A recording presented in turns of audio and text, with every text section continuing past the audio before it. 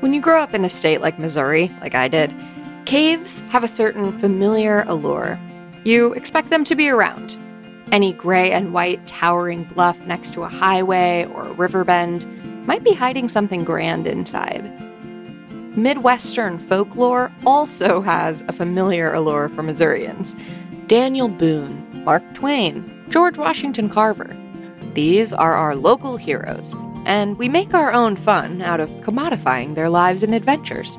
You know, tours of the hometown, gift shops.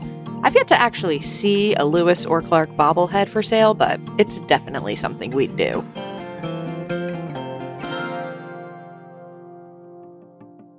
I'm Abigail Keel, and this is Atlas Obscura, a celebration of the world's strange, incredible, and wondrous places. Today, I'm taking you to a place that embodies both these aspects of my home state, the caves and the lore. Meramec Caverns is a giant limestone cave just an hour outside of St. Louis. It's home to a combination of kitsch and world-class scenery that sings a calming tune to my Midwestern heart. We'll go deep right after this.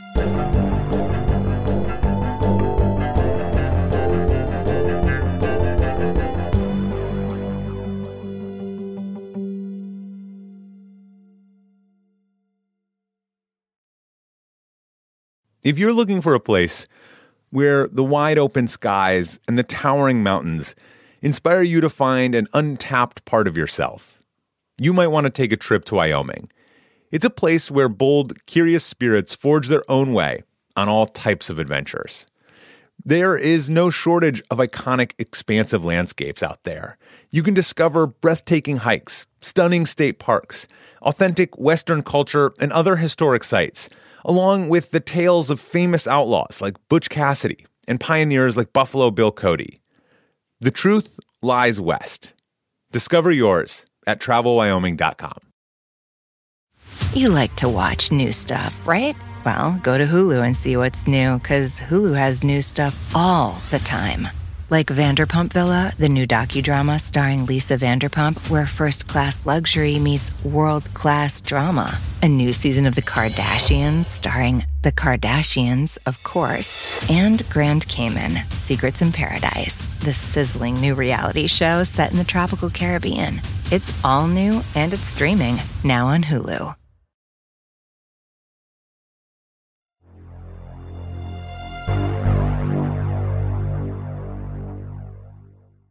I've been fortunate enough to be in caves all over the world, and our cave is really special. Meet our guide to Meramec Caverns for today. I'm Les Turley. I'm the grandson of the founder of Meramec Caverns, Lester B. Dill. And he knew of Meramec even as a boy. And after he and my grandmother got married, he always told my grandmother he was going to open up a big cave and take lots of people through it. And that's exactly what he did. Today, Les is the president and CEO of Meramec Caverns. The cave has been in his family since his grandfather purchased it back in 1933. And running the cave has always been a full-on family affair. My son and my grandson both work at the cave. My wife works at the cave. I have a sister, and she worked at the cave when she was little. Meramec Caverns is what's called a show cave, meaning it's a commercially owned cave that you can buy a ticket to go inside of. Show caves often have tours or lights or something fun going on inside. But Meramec Caverns is the most showy show cave I've ever set foot in. If Meramec Caverns was a person, what sort of person would they be? I guess I would have to term Meramec Caverns as a jack of all trades. Meramec Caverns has an impressive variety of things to offer the casual cavegoer. It's got lights, paths, a disco ball. It's loaded with local history. I'll take you on a tour in just a little bit. For now, know that the cave is huge. It spans 7 stories underground and stretches 4.5 miles back. The whole tour takes an hour and 20 minutes. Why do you think your grandfather wanted to start a show cave? Well, he grew up in the Meramec State Park, and the Meramec State Park has about 17 caves, and he explored every one of them. That was back when they were kids, you have to keep in mind, they didn't even have a radio, much less TV or anything to keep them occupied, or computers or cell phones. So they went through caves for entertainment. My grandfather was always known as the local caveman. Is it unusual to have like a cave on your property in this part of the state? Not in Missouri. Missouri is what they call a karst state. And put it in layman's term, the ground is kind of like a giant sponge. It's like a limestone with a lot of mineral deposits, and where the acidity just works the cavities out of the ground and forms the cave.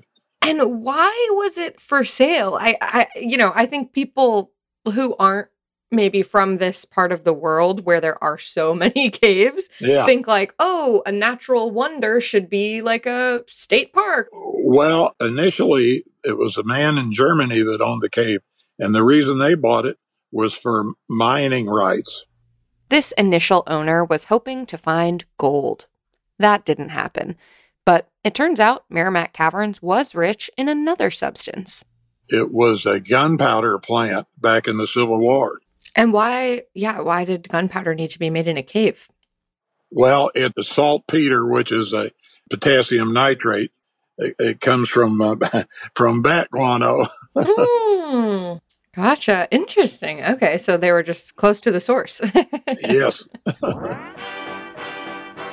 When Grandpa Lester bought the cave in 1933, it was actually called Saltpeter Cave. He changed the name to Meramec Caverns, after the river that runs next to the cave. He also created the pathways and railings and started giving tours by oil lantern to whoever came down the other flowing thoroughfare next to the cave, historic Route 66. Les got put to work early.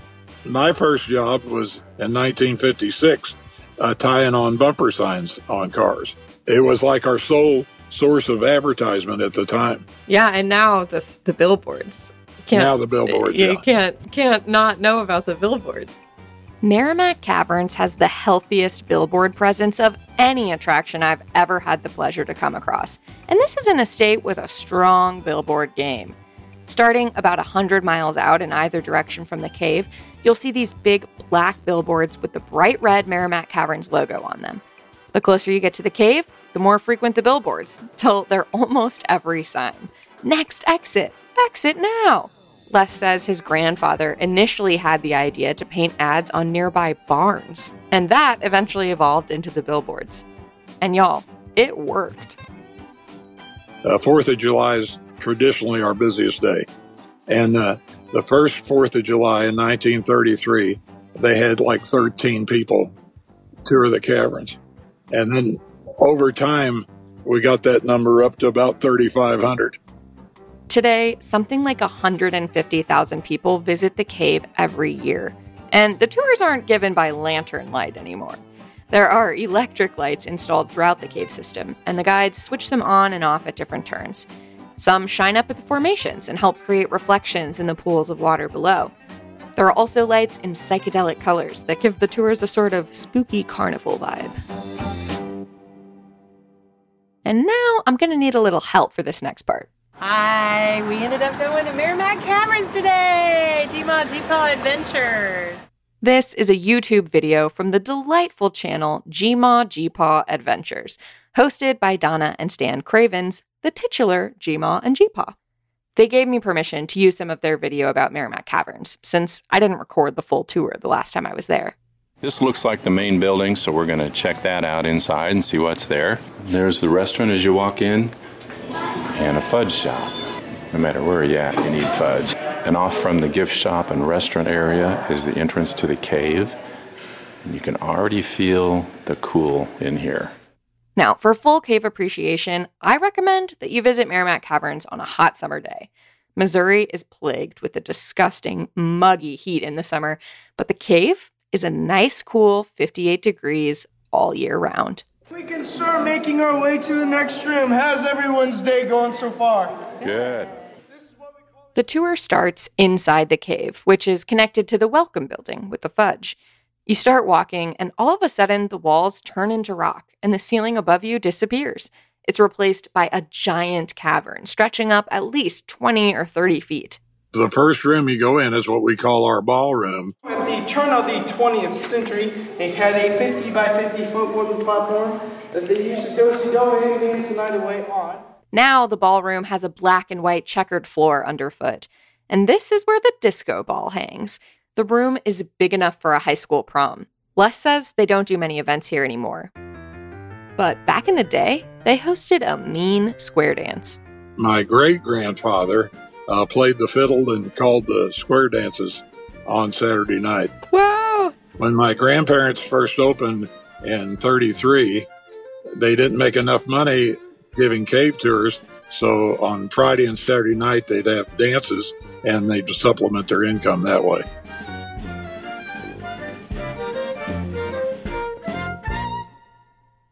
After the ballroom, you head to the lower portion of the cave. These are probably the tightest quarters on the tour.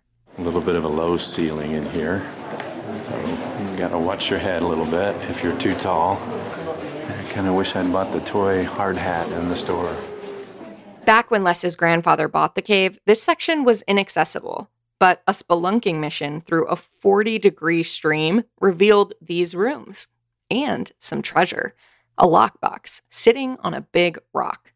After a bit of testing, Grandpa Lester determined the lockbox had come from an 1874 train robbery. A robbery committed by a famous outlaw. What would you do, Captain, if you saw Jesse James? There's only one thing to do. Shoot first and ask questions afterwards. Turns out, the lockbox was left here by Jesse James and his brother Frank. These two were huge figures of interest back in the day, inspiring tons of Western movies like the one you just heard from 1939. Supposedly, the James brothers entered Meramec Caverns on horseback while fleeing from the sheriff's deputies. They swam through the freezing cold stream and escaped out the back of the cave where it empties into the Meramec River. During the 50s and 60s, I think Jesse James is what put Meramec Caverns on the map. But a lot of the younger kids have never heard of Jesse James, you know.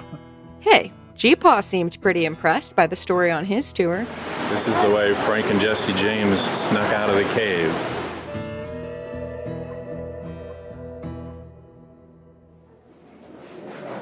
He said we have 58 stairs to go up now, once he turns the light on. Ooh, they're really wet. Eventually, the tour leads you to the upper portion of the cave. There are more rooms, more impressive cave formations, and then, finally, the piece de resistance. Our most famous attraction is our stage curtain. It's 70 foot high and 35 foot across, and it's about 14 foot thick. Wow. And it's a drapery formation, and there's a light and sound presentation, and that's it right at the end of the tour. It's what we call our theater room. The stage curtains are Les's favorite formation in the cave. The theater room has a stadium-like arrangement of seats facing this incredible, dripping piece of brown and white rock that really does look like fabric. They turn down the lights, dedicate the show to the troops, and then begins a very unique presentation.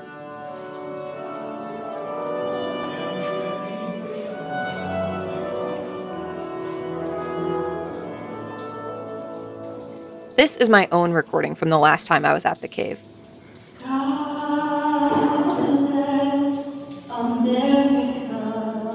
As God Bless America plays, images of bald eagles and smiling families are projected onto the stage curtains. At the end, a Bible verse appears, which some folks who left reviews on TripAdvisor were not happy to see. Les says his family decided to include this because, well, they're Christian.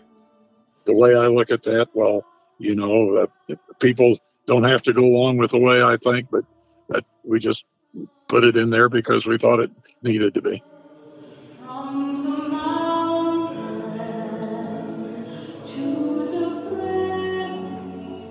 Honestly, as much as I love Meramec Caverns, which is a lot, it does feel a bit like a relic of a different era. One before TikTok and VR headsets. One where you couldn't just sit in the AC in front of the TV on a hot summer day.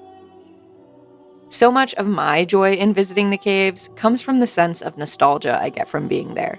I think that's the case for others too. The last time I went, I heard folks on my tour saying things like, "I came here as a kid," or "This hasn't changed." And it hasn't. It's still the same gigantic cavern it's always been. The place where if you turn out all the intricately placed colorful lights, which some tour guides really still do, you can't even see your own hand in front of your face. There's just that jolt of fear that comes from remembering you're just a person who wandered into a big, dark hunk of rock. And then the relief that washes over you when the lights come back on, the checkerboard floor is still under your feet, and the disco ball is still glittering from the ceiling. The next time you find yourself in need of a real Missouri treat, check out Meramec Caverns in Stanton, Missouri. Open every day but Thanksgiving and Christmas, weather permitting. Find them at americascave.com.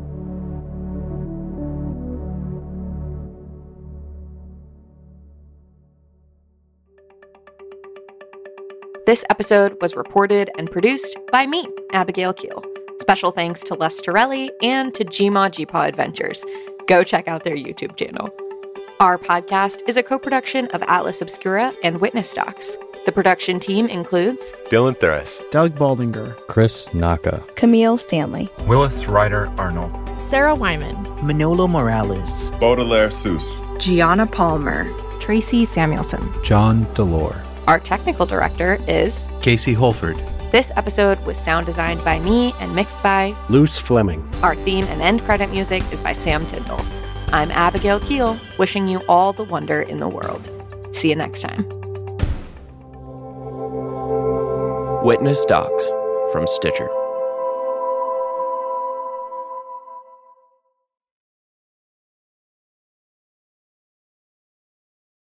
This is a big year.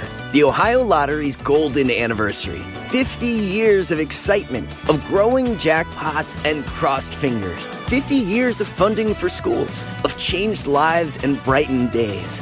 50 years of fun, and that is worth celebrating.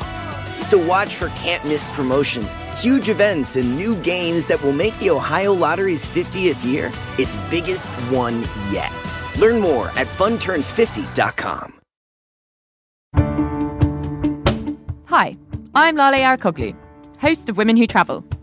Women Who Travel is a transported podcast for anyone curious about the world. We talk to adventurers and athletes. I've raced the Godzone Adventure Race, which is on the South Island and goes through the mountains down in the Southern Alps on New Zealand. That was 8 days spent out in the wilderness. And chefs. Iranian food is home, it's family, it's love.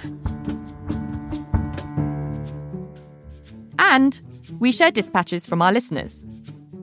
Ireland is full of these, I will call them ghosts of the past. From stampeding elephants to training sled dogs. We hear it all. The dogs will curl right up with you, and it can be kind of cozy waiting things out. New episodes of Women Who Travel published every Thursday. Join us wherever you listen.